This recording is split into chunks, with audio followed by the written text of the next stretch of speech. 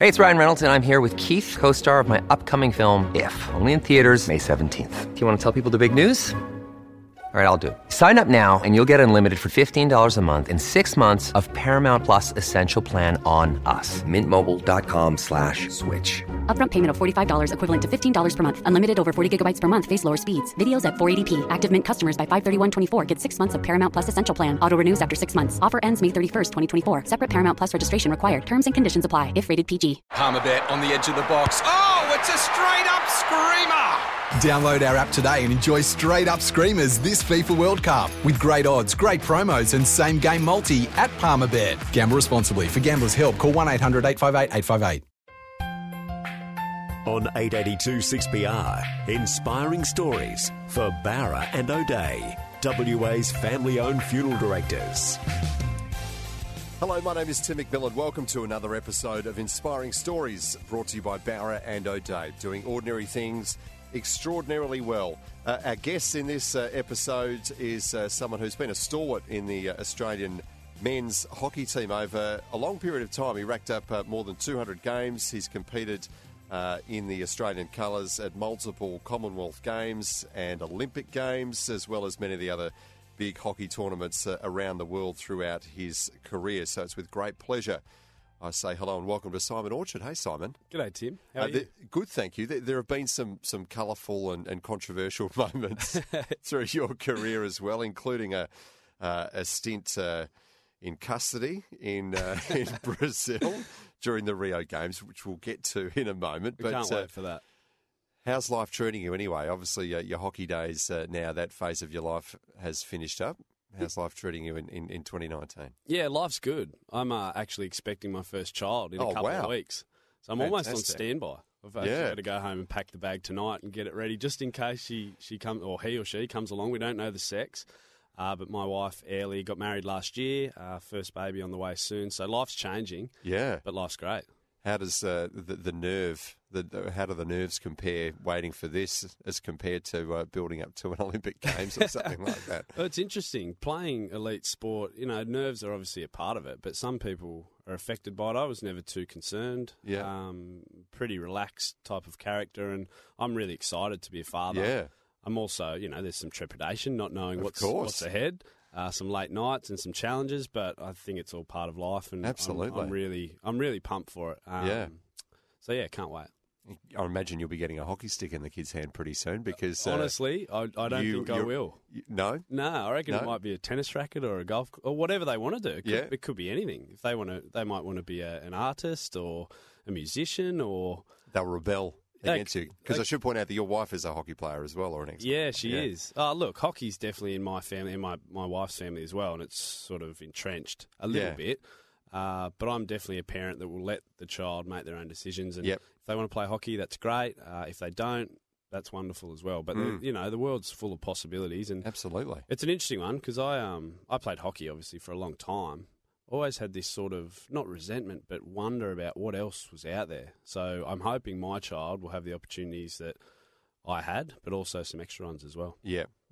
Well, let's go back to you then as a boy, because you were born in New South Wales. How old were you when you came over here? I would have been 20, just 20. You came over here because Perth is kind of the home of hockey, really. It is. Yeah, the AIS hockey program at the time, which is sort of disbanded and changed a little bit, was here in Perth. So you pretty much had to, if you got picked, and I remember I was here in Perth playing in a tournament. The national coach at the time, Barry Dancer, came down to me pitch side after a match and said, "Congratulations, you're in the AIS. We need you here in a week." Wow. So I went home, flew home to Sydney. I just met my wife at the time, so we were together, I think, a week, and I said, I've got to go. How does a long-distance relationship sound to you? Yeah, and it was challenging at the start, but obviously she's a hockey player as well, so she understood the demands of coming over here. But I was here literally, I think, 5 days later. Wow. With a couple of bags and no idea about anything, really. Yep. But that was the start of the hockey journey, and I've been here ever since. How old were you when you first picked up a stick? I actually wasn't too young. I played soccer through a lot of my youth, and my mum and dad got me onto hockey when I was maybe 11 or 12. Right. Which is quite late for for a lot of sports people that go on to, I guess, represent their country. But I always enjoyed soccer, and eventually, just hanging around hockey enough, Mum and Dad said, well, why don't you play? Played with a lot of my friends. We all left the soccer team, formed a hockey team that was half decent, and played as much as we could when we were young. Because I suppose a lot of people, if you fall into a sport, it's normally, say, cricket, or you're already playing soccer then. Why hockey? I think it was purely just because I was there. I remember, standing pitch side watching Mum play. She was in a team called the Glad Bags. So we were dressed up in garbage bags, me and my two brothers. Must have looked so daggy. But I just remember sitting pitch side in our garbage bags with our arm holes cut out and our head hole cut out. And great for wet weather because we were perfectly ponchoed. But after a while it just became, well, hey, boys, you're here all the time. We're running around the grass fields. We used to play on grass fields, and country sport was one of those. I was from a town of about 10,000, 12,000 people. Musselbrook, yeah. And it's not much happens there, but sport is, the heart and soul of those small towns. Yeah. So I really didn't have a choice. We played a tri-city sort of tournament between Scone and Denman, and there was a big rivalry, and that's sort of how I fell into hockey. Yeah. And at what point, though, did you think I can make a real go of this? I'm pretty good at it. Let's see how far I can take it. Well, again, not for a while. I mean, high school years? Yeah, well, it's a different sort of story, but I played my first state team as an under-18 player. So a lot of years of trying to play. It wasn't like I wasn't giving it a go. I was trying my hardest, and I just wasn't that talented. And it's a funny sort of story now, and I always tell it when I go and visit kids and do coaching clinics with kids, that for some people it doesn't happen to you a bit later. And you look at sports like AFL, which is extremely popular here in Perth and around the country, and they get drafted as 18-year-olds, and you don't know what a lot of these guys are going to become, girls as well. People develop at different rates, and as an 18-year-old, I was skinny, wiry, I was quick and smart, but not great. And then the next couple of years, I sort of exploded, I guess, and 2 years later, I was playing for Australia. Yeah, and all of a sudden, you're landing in Perth. What was that like? I mean, it sounds like a whirlwind. You get the call up, and then 5 days later, you're here. You've just met what went on to become your wife. Yeah. That must have been a crazy time. Yeah, it was. I was lucky that I had some good influences who were already here from New South Wales who sort of took me under their wing. I lived with a guy, Daniel McPherson, and his wife. They'd been in the program a couple of years and made the same move a couple of years earlier. But I remember, one of the first weeks, so I got here, introduced to the team, didn't know anyone either because I hadn't played any Australian junior stuff. So I was really out of the blue. There was an Olympics the following year, so that was sort of what everyone had their minds on. But the first week I went up to Gloria Jeans at Market Town to get myself a job, and so I was baristering on the side and training during the morning. And was that all off your own bat, or is it part of the program that they find a job for you or help you find a job? I mean, how much support do you get? Yeah, not enough. They have people in positions to try and get you into study and work, and study was something that was in the background as well. That was just my dad harassing me, telling me to go and do something, and he'd done that my whole life. There'd been numerous job interviews that I'd gone along to that Dad had pushed me into, or thanks, Dad. Yeah, encouraged me to try and get a job, and the Gloria Jeans was just something different. I'm glad I did it, but I bounced around a couple of part-time jobs, which took my mind off hockey. Which I wasn't a guy who lived and breathed the sport. Yeah. I needed the escape, and I needed some other stuff as well. Yeah, okay.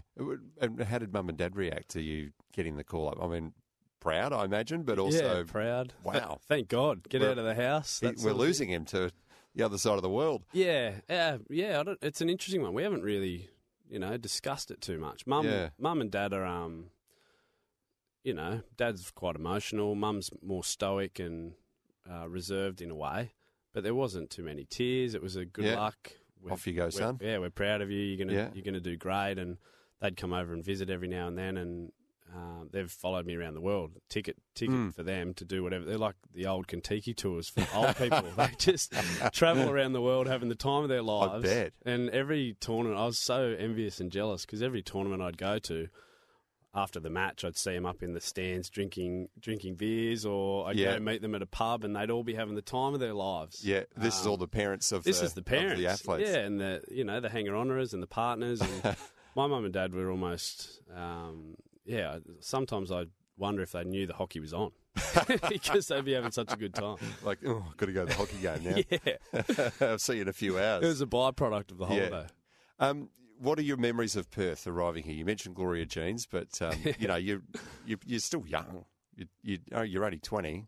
What are your memories of first landing here? What you experienced? What you thought of the place when you first touched down? Yeah, I remember beer was expensive. Yeah, at the stage. Oh, we haven't lost that reputation, have we? No, definitely not. I was, like I said, from a small town where you go down to the pub and have a chicken schnitzel with gravy and a beer for $12. Yeah. I come over here and $25, $30 later and not the best. Plus the pint? Yeah, not the best quality either. So the food and drink stood out. I remember it was just it was a relaxed place. Yeah. I'd lived in Sydney previous. So, that's the Mecca sort of in Australia. It was a pretty easy place to get around, very casual. It reminded me a bit of home because people were quite friendly. The beaches were lovely. Yep. And there was a lot of young people in the squad at the time who we sort of bonded together as a group of people who didn't really know each other that well, but were in this thing together. Yeah, yeah. And, of course, that what brought you here. You were here to play hockey. Yeah, and essentially. be part of the Australian setup. So and I suppose that was the beginning of a pretty long and illustrious career, 200-plus games. So we'll get into that after the break. Simon Orchard is our special guest. This is Inspiring Stories on 882 6PR. Back with more soon. You're listening to another inspiring story brought to you by Barra and O'Day. This is Inspiring Stories with Tim McMillan on 882 6PR. Brought to you by Barra and O'Day. Welcome back to Inspiring Stories. Our special guest in this episode is Simon Orchard, who racked up more than 200 games in the green and golds as a member of the Australian men's hockey team. Just before the break, we got up to the point where you made the big move west, Simon, and some of the culture shock you experienced here and your first job here at Gloria Jeans to go alongside with what I can imagine would have been a pretty grueling training regime. What's it like being part of the men's hockey setup here? What sort of hours and commitment does it require?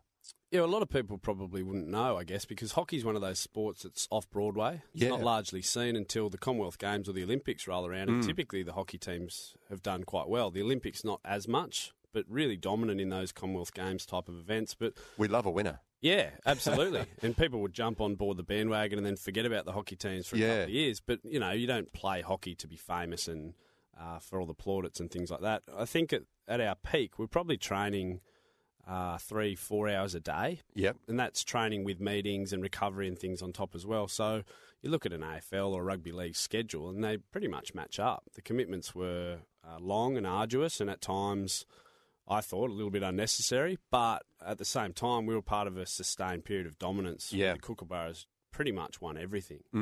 So, it's sort of a trade-off, but at the same time, you really do need the balance, which maybe wasn't there all the time. Okay. 2008, you made your national team debut as a tournament in South Africa. What are your memories of that? I remember it was Potchefstroom. Then they had a electrical issue over there where all the electricity would go off every 4 hours. So we were watching the Australian Open, and it might have been around the time where we had, I'm not sure if Pat Rafter was still involved, but someone from Australia was doing quite well. Joe Wilfred Song, I think, had done quite well that year, but every 4 hours the electricity would go off and just wouldn't come back on for a couple of hours. So we played a lot of cricket in the yard. I remember my first touch on the field, one end to the other, running like a crazed maniac and then needing to come off for a sub quick smart because I was absolutely shot.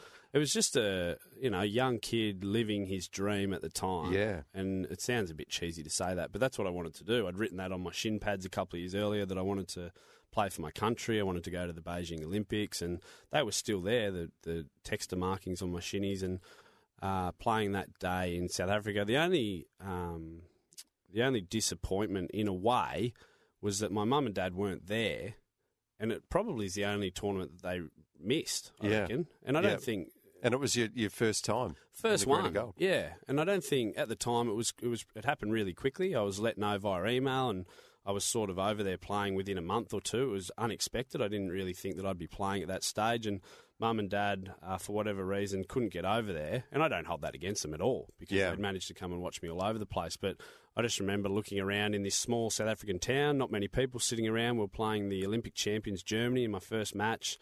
I was overawed, but so excited. Yeah. And the start of, a pretty great and cool journey, to be honest. Well, it was. And it took you to so many different places, not just the Olympics and Commonwealth Games, but, you went all over the world. Well, basically everywhere that plays hockey, which is not, the entire, all corners of the globe, but a lot of it. Yeah. What are your sort of standout memories, favourite places to go to, or just most interesting trips you went on? Oh, boy. We'll leave Rio out of it. That's a story in itself. We'll get onto that in a while. Look, honestly, one of my favourite memories, and it's sort of hockey related, we played a tournament in Belgium. Yep. We ended up winning whatever tournament that was, but me and three mates went off to Croatia for not a boys, a bit of a boys trip, but not a ladsy sort of trip, just a holiday at the end after a month of hard work and just island hopping around, the likes of Hvar and going down to Dubrovnik in Croatia and experience that culture. Yep. Eating all sorts of great food, visiting different iconic locations around Croatia was just breathtaking. That was obviously one memorable moment. But a couple of others, we played games against the likes of Samoa and Fiji who had to borrow our hockey sticks before we played. Is that right? These guys would come over and it was part of growing the game in Oceania. Yeah. We would play them and the scorelines would typically be 20, 30 nil. There was rules in place for our team where we had to string a certain amount of passes together. We weren't allowed to shoot above the backboard level of the goal. Sort of mercy rules in a way. But they were some of the greatest memories because they would come off smiling. We'd change shirts. Our shirt was like a tight, professional-looking number, and they'd have almost a Hawaiian shirt which buttoned up at the front. And I still wear that to some of my dress-up parties. Yeah. But, these guys love the game. And for me, hockey was a great vehicle to see a lot of the world, but to meet so many great people. And seeing, the Fijians and Samoans finish those sort of games, they were almost better than winning some of the medals. Yeah. In terms of the profile of the sport, you mentioned, it gets the spotlight when a Commonwealth Games or Olympic Games comes around, because we do like to get on board teams that are likely to, win a gold or at least get a medal.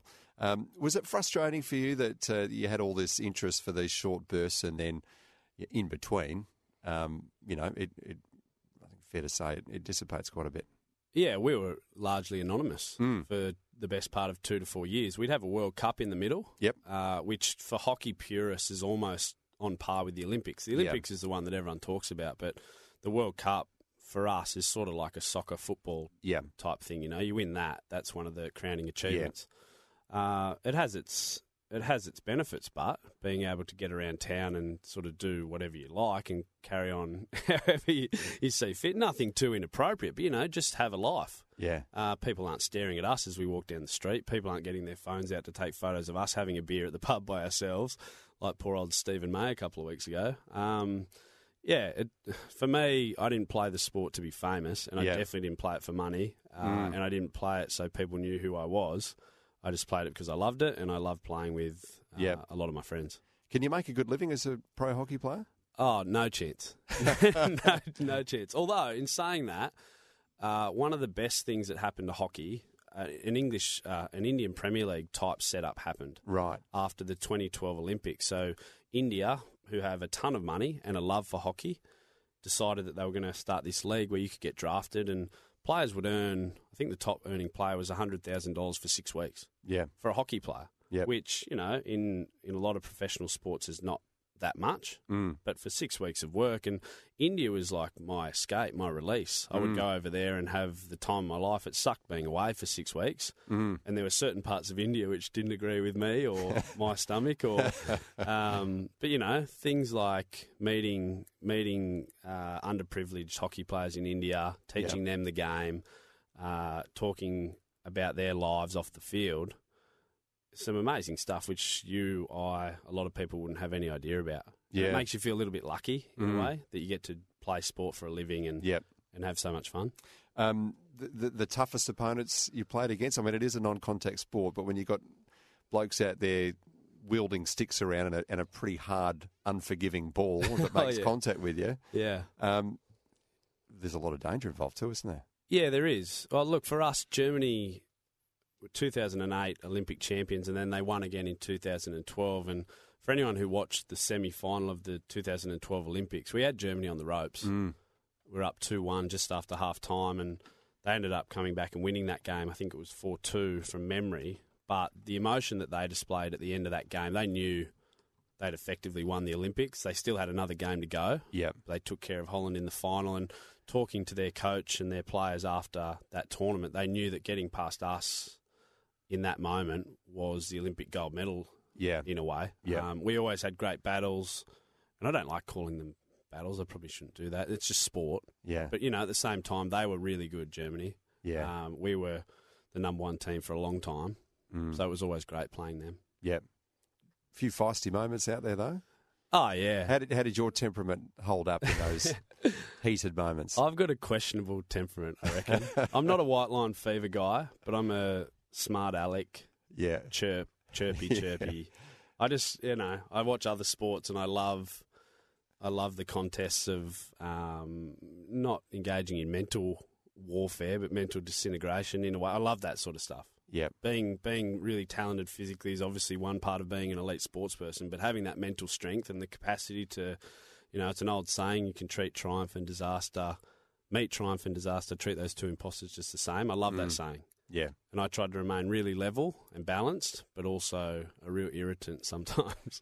Well, you were something of an irritant to Brazilian authorities, shall we say, in 2016. And I really want to hear more about that story, but we need to take a break. This is Inspiring Stories on 882 6PR with Simon Orchard. We've got a great story about the Rio Olympics coming up for you after the break. Stay tuned. You're listening to another inspiring story brought to you by Barra and O'Day.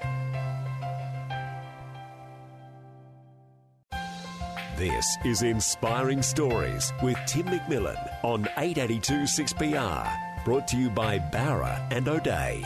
Welcome back to WA's Inspiring Stories, brought to you by Barra and O'Day. Tim McMillan is my name. My special guest in this episode is former hockey-roo, Kookaburra rather. I've just mixed your genders up there, haven't I? Kookaburra. Simon Orchard. Rio. When I say the words Rio Olympics to you, what comes to mind initially? Well, initially disappointment for our on-field performance. Yep. And honestly, now, in hindsight, a great story. Comes to mind. Not not overly proud of it, but it's still a great story. A great story. Way you slice it. Yeah. Well, let's talk about the build up to it firstly, from a sporting perspective. Sure. How confident were you guys going into Rio? Pretty confident. Yep. Yeah, as confident as we'd probably been for a while. I remember, some doubt creeping in on the eve of the tournament. Yep. I remember a conversation with our leadership group, me saying, I just feel for whatever reason that day, I feel as underprepared as I had for a while, which I hadn't really felt in the lead up. It was just sort of the eve of the Olympics. Not really sure. Maybe the pressure of the situation and, we talked about it earlier. Hockey was always talked about, pencil in the gold medal, which is a little bit ridiculous, to be honest. They're so hard to win, especially in a team sport where so many different things can go wrong. But we were confident. We underperformed. I think we were knocked out in the quarterfinals convincingly, and probably one of the worst hockey performances of all time, if I'm not mistaken. Which is not so a way those that I want doubts, to go out. Materialised. They were real. Yeah, we just had a lot of little things go wrong, and Rick Charlesworth, our old coach, used to say that for things to go wrong in a game, there used to be 4 or 5 different little things that would happen. And in our build up to that Olympics, 4 or 5 things went wrong in the lead up. Yeah. Captain Mark Knowles had a broken foot, which he was battling through and barely trained. 5 or 6 of the guys got sick in Rio, including myself, which was sort of knocked people around. Someone else got injured and ruled out on the eve of the tournament. Just little things like that, which weren't ideal. Yeah, okay. And now, tell us about the story that involved you and a bunch of your Olympic teammates ending up in custody in Brazil. Give us your version of events, because this may ring a few bells for people, but they might have forgotten the detail of the story. Of course, there were a few out-of-competition sagas that went on there, particularly involving Ryan Lochte, the high-profile and very successful American swimmer. He probably dominated the scandal headlines, but you guys got yourselves caught up in one as well. So tell us the story. Yeah, we did. Well, it's a time-honoured tradition in a way that Australian officials would try and get as many Australians into different events to try and support their teammates. Yep. So I remember the Boomers were playing a semi-final. So obviously a winner would go through to a gold. They'd win a medal, which I don't think they'd either done or... No. Yeah, so it was a semi-final. Can't remember who they were playing, but in the lead-up, there was a message that went around. We sort of get these burner phones through the Olympic team where we get messages from, and it used to be Laurie Lawrence. In London, I remember it would be Laurie Lawrence saying, you want to go to the swimming? Meet me downstairs now. You want to go to the athletics? Meet at gate 5. And we'd take people in. So the basketball was taking place. Australian officials had talked about getting as many people in as possible. And normally we would get... And so you were encouraged to go to be supportive, is that right? And fill the seats? Yep. That's the idea. Okay. And a lot of these events, you watch the Olympics, and not all the seats are full because Australia, we might have been playing Serbia or someone like that from memory. That doesn't resonate with the Brazilian population too much in basketball. So there was a lot of spare seats, and as many people had been encouraged to go as possible. I actually had a ticket with my family. So I had a hard printed ticket that I'd got. My mum, dad, younger brother and girlfriend were all there as well. Yep. So I was going to meet them in the stands, and I remember waiting at the front to go in, and I saw a mass of Australian athletes walk past, 20 or 30 athletes. And then a couple of minutes later, another 20 or 30, and then the same a couple of minutes later. I thought, gee whiz, 60 or 70 athletes all going in, and usually we get 10 to 12 tickets given to us. Right. So we've far exceeded what was probably capable, and I thought, well, I'll just run after them and see what's happening after the game, where we're going to go out or what we're going to do together, and then I'll go back and meet my parents. I followed the last of the Australians through a door. I saw someone getting checked by security. I walked up, and all of a sudden, at the last split second, I looked at the guy. Matthew Glazer was his name. He's a cyclist who I think is a world champion now, but he was sort of giving me a side eye and shaking his head. Before I knew it, my pass was in the hands of the security guard, and he'd pulled it off my neck, and he had a bunch of other This is passes. like your lanyard. Yeah, your accreditation. Yeah, right. And the reason was, on your accreditation, it would say HO for hockey, for example. Yep. Mine had said ALL, all, which meant I had a little sticker on there which could get me into any Olympic event. So these are printed off by the Australian Olympic officials to try and get people into different events. So not just me, but another, I think, 8 athletes had their passes confiscated, and they all had BBL or ALL written on them, so basketball or all. And then before I knew it, we were up in a room. Our passes had been taken off us. Sorry, and this is a legit accredited pass you've got, or was this a fabricated one? Our accreditation is legitimate. It's our photo with our, like I said, a HO for hockey, and you can go to the food hall, might be written on there or something like that, but with just a little sticker peeled over the top. Right. Which didn't look very good when I think about it in hindsight. But who knows? It's worked many times before, and to be honest, I'd got into a few other events in the lead up to that night. With this pass, with this fake pass, I guess. So I just thought it was part of the Olympic experience, and I'd done it as well as a lot of other people in London as well, sort of got around to different events just by chance and just by luck. But not this time. So, before I knew it, we're in a security area of the basketball. I hadn't seen a minute of the basketball. I didn't even get through and see the Aussies performing. There was 9 of us, as you say, but there was one guy who I won't name who still had his pass for some reason. He quickly ripped off the sticker and swallowed it. Swallowed it? And said, well, my pass is clean. And he walked out for free. Is that right? So he was the guy who got away. The one that got away, which at the time I thought, you know who you are. Devil. Person who got away. Yeah, person who got away. But there we were. So we're sitting in basketball jail, and then before we knew it, we're ushered out of the basketball stadium into police cars and taken to the local police station where, sort of all hell sort of broke loose. And where are the Australian officials at this point? Are they even aware of what's going on? So by the time we were upstairs at the basketball centre, an Australian official, Fiona de Jong, had come and told us that we're in a bit of trouble. Australian team lawyer? Yeah. Yep. And by this stage, a few other officials had come through. I think Kitty Chiller at that stage had popped up to see what was going on. And the Brazilian authorities were intent on making a bit of a message out of us.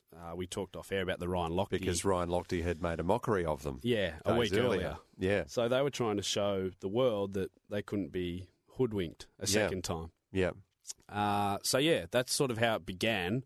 And what ensued was a good 12, 14 hours of a lot of sitting around, a fair few tears from a lot of the girls involved, a lot of unknowns, uncertainties, until finally someone sorted. So you're all together in a lockup, basically? Yeah, we're in a police station, not in a cell, but in a room with no access to anything, apart from our cell phones, which we still had. So I could text Mum and Dad and say, I won't be coming out. Can't see you tonight. In a spot of bother. I'm in a bit of strife. And I remember my phone went dead, so I had to borrow a phone and call someone and let them know. And Mum and Dad's, for any Mum and Dads listening, and I'm about to be a parent, so I can only imagine the sheer terror that went through their minds thinking that their son was in a Brazilian police cell for something that I didn't really know at the time what we're up for. I didn't know. In the end, we got charged with fraud, all 9 of us. A big fine. But that 12 hours, we just sat there awake till I think 6 or 7 a.m. the next day when finally we were released. And were you still competing at this point in time? Oh, no. No. Your games experience on field at least had come to an end. Everyone in that room was finished. Stuff? Everyone had finished? Yeah. Okay. There was a couple of medalists. So I think there was 2 silver medalists in archery or something like that, the rugby captain. A couple of archers in there, Alec Potts and Ryan Tyag. Yeah, so, silver medal to jail. There. Yeah, well, that's the thing. We got pizza delivered to the police station. So they kind of looked after you. Yeah, it wasn't this arduous ordeal, but at the same time, the media at that stage, Australia weren't winning anything. Yeah. So the media from not only Australia but around the world had gathered out the front, and it was the most bizarre sort of experience walking out of that, and you can still see the footage today. Yeah. We're quite sheepish because no one knows what the hell to do, but we're also an archer, a rower, cyclist and a hockey player who've never had media attention in our whole lives. So what do we do? I don't know, yeah. So we went from the police cell next door to the courthouse. Yep. And eventually someone wrangled a deal with Brazilian authorities to let us go. Okay. Big fine. Grovelling apology? We didn't actually have to say sorry, but I know at that stage, poor Kitty was having kittens, for lack of a better... But they confiscated your passports as well, hadn't they, by this point? That's the other part, yeah. So that's when it started to get a little bit scary, because we obviously couldn't get out of the country without them. Yeah. And we weren't sure... Which is the trick that Ryan Lochte pulled, didn't he? Because he left the country and then came clean about the mugging that never happened once he was back on US soil. I hope that all makes sense for people listening. But essentially we had a pass which we used to get into all our events. Yep. Which was doctored a little bit to get in to support our teammates, and it didn't work out. Yeah. You got pinged. Caught red-handed. Yep. It's still a great story to There it is. To and tell. The funniest thing, I reckon one of the funniest things is I got married... It must have been close to a 2-year anniversary of the Olympics last year. My dad got up to do his speech, and the first thing he said was, I'd like to congratulate Simon, because not many people know this, but he's actually legally allowed to go back to Brazil as of today. Great. So it was the 2-year anniversary when our sentence had been wiped. Yep. And we were free to go back to Brazil. There was a round of applause. The funny thing is, whenever I go and do speaking gigs or talk to hockey clubs or local sporting groups, they don't care as much about the Olympics. They want to hear the Rio story, and biggest cheer goes up for that. I've just fallen into that trap as well. It's a good story. It is, yeah. It's a good story, and you can laugh about it now. Great story. As I said, some of the girls in the room were quite emotional about it, but I'd like to think we were in it together. Haven't spoken to anyone since, but maybe a reunion would be down the track somewhere. And I'm sure after a few beers we might get that name out of you. The one that peeled the sticker off and then just abandoned you. Yeah. I want to talk about your transition away from elite hockey back into the real world, for want of a better expression, but we need to take a break. Simon Orchard is our special guest. This is Inspiring Stories on 882 6PR. Back with more soon. You're listening to another inspiring story brought to you by Barra and O'Day.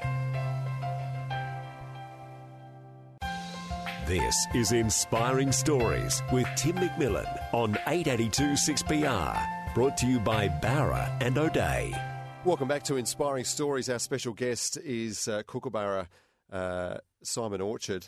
We've just glossed over some of the memorable moments in what was a pretty extraordinary career. 200-plus games, multiple medals. How many medals? Wouldn't know. Dozens. Yeah, dozens of medals. All in Dad's underwear drawer if you're living in my dad. I shouldn't have said that, should I? No, he'll have to move it now. We'll go to the sock drawer. Surely no one's going in my dad's underwear drawer. Do you know what? If they want your medals that much, they can go. they're happy to rummage around in that. That's true. Hide them, Dad. 2010, you were the Kookaburras Player of the Year. So many accolades. I want to talk to you about your transition out of elite sport. Let's talk about your injuries towards the end, firstly, and then we'll talk about some of the mental aspects. But injuries were pretty crippling towards the end for you, weren't they? Yeah, and they are with a lot of sports people now. You don't see a lot of sports people just retire because they want to do something else. It's usually injury or they've been told to go. They're not there anymore. Mine was a bit of both. My Achilles had just sort of blown up to the point where training was too hard. The amount of training we were doing, constant soreness, constant battle to get mentally ready, and it affected me probably more than I imagined at the time. And now looking back on it, you think, well, how did I get around the field in a game with, it's such an aerobic-based game. So where speed was one of your key attributes, wasn't it? Yeah, speed and, running ability, and that was a lot of my game, breaking lines and being destructive with the ball, and you lose that just ability to bounce and spring, and it was so sore, and it was just something which I'd never really dealt with. So getting out of bed and taking those first steps in the morning was a struggle. Oh yeah, like I've got a border collie dog at the moment. If I had him then, the way that he moves, I couldn't chase him then. I'd limp down the hallway in the morning to have breakfast and stuff, and it'd take half an hour for me to be able to walk properly, let alone run around on the hockey field. Yeah, at absolute elite level. Yeah, trying to. I was a bit heavier when I was at the end of my career than when I started, but I was still trying to run fast, which ultimately you need your legs to do. And at the time, were you kind of aware of the mental challenge that posed for you as well? Because I can imagine if you wake up and you're struggling to take those first few steps in the morning, knowing that you had to train with other people and hold your place in the team, who were all at the peak of their powers then. I mean, that's a big transition to make in a matter of hours. Oh, it's a difficult thing for sure. And it almost got to the stage, well, it did. Like I would get cortisone jabs in my Achilles before big tournaments. And this happened before the Olympics and before another tournament in 2016. And it would just be a matter of just get through 3 more weeks till the jab, which is a pretty silly, dangerous sort of way to start thinking. 4 more weeks till the jab. And you see it now in football. They get these sort of injections all the time to get through, but that's not any way to live, really. No. So you'd live from jab to jab, basically? Oh, I'd try, yeah. They would never, take me an extra hour to warm up or get prepared, which you don't see on TV. You just see, Orch running around a bit slower than normal. What's going on? What's wrong with him? But that was sort of it. And a lot of people... So were you actually in pain when you were playing towards the end? Oh, plenty of pain. And it's a hard one because the Achilles, until you do it, or until you have a tendonitis through the Achilles, it's a difficult thing to sort of describe. Just a ripping pain every step, which until it's warm, which would take, like I said, 45 minutes to an hour, just really difficult to try and to play hockey with. Yep. And like you say, the mental battle of trying to think, well, I've got to try and run with this guy today, or I'm trying to hold my spot in the team. I want the team to do well. I don't want to let anyone down. I want to be able to chase my kids one day. Those sort of thoughts start entering your mind. Yeah. You've been quite public in talking about your anxiety in the years since you finished up with the Kookaburras. How are you now? How has the transition been on a mental level? I'm definitely better than I was. Yeah. I was in a pretty, I wouldn't say the darkest place, but it wasn't great. What do you put that down to? A combination of a lot of things. I think at the time I was fighting a sort of battle in myself about whether I wanted to play hockey or not. I actually must have been 2 to 3 months off in 2015 where I just sort of said, look, this isn't for me. I remember thinking one night, I don't want to go to training tomorrow. I don't want to rock up. I don't want to go through this, not just the pain of trying to train with these injuries, but I just didn't want to be there. And I started thinking, I was vocalising that resentment towards the game, and younger teammates were starting to sort of hear that, and I didn't want to be a negative influence. And I just remember picking up the phone, called our psychologist and said, what do you reckon? like, am I fit to do this? And we decided right then and there, let's call the coach, Graham Reid, and tell him that I'm not going to come in. I ended up going in and telling the playing group. It was one of the worst days of my life. So you had to reveal all this to your teammates? I didn't have to do anything, but I just thought... You wanted to? Yeah, just the spirit of openness, and you never know, there could have been someone else in the room dealing with something similar, and I don't see it as that much of a brave thing to do. I just thought, well, they're my mates, and I want to try and be as open as possible, and they're going to know that I'm not at training, so I might as well show them the sort of pain that I was in. It was pretty emotional, very emotional. How did it go down with your teammates? Were they surprised, supportive? Did it divide the team at all? Did some of them want you out? I hope no one wanted me out. I don't know that, but I reckon it was a combination of all the other things. Some guys, I reckon, still would have no idea how to deal with it. Some guys didn't know what to say. Some guys, hug, good on you. Some guys would text afterwards or make a phone call and say, I had no idea. Some guys would say, oh, yeah, maybe we saw some signs of that. Good on you for telling us. Yep. How can we help? So it was a combination. You've got to remember there's close to 30 guys in the squad, and the beauty of life is everyone's different. Yeah. So some guys, some guys might have thought, well, if he's no good to us. Yeah. Maybe, but I'm not sure. They didn't say it to your face, at least. No, and I don't think, I think the overwhelming sentiment was we can see him struggling and he needs to get better. Yeah. So this isn't the right spot for him. We hear more and more about mental health and various programs that different sporting codes are employing these days. We've spoken already about how hockey has had the spotlight periodically when, you've fronted up for major tournaments where we expect you to do well. But generally, in the hockey setup, how well is it equipped to deal with players, particularly going through that end-of-career transition, back into general society, for want of a better phrase again? I called it the real world before, but basically when their career wraps up. No, you're right. It's a funny thing, and it's not this maybe serious, but I've heard people say that elite athletes die twice. They die when they retire, and then obviously when you pass away one day.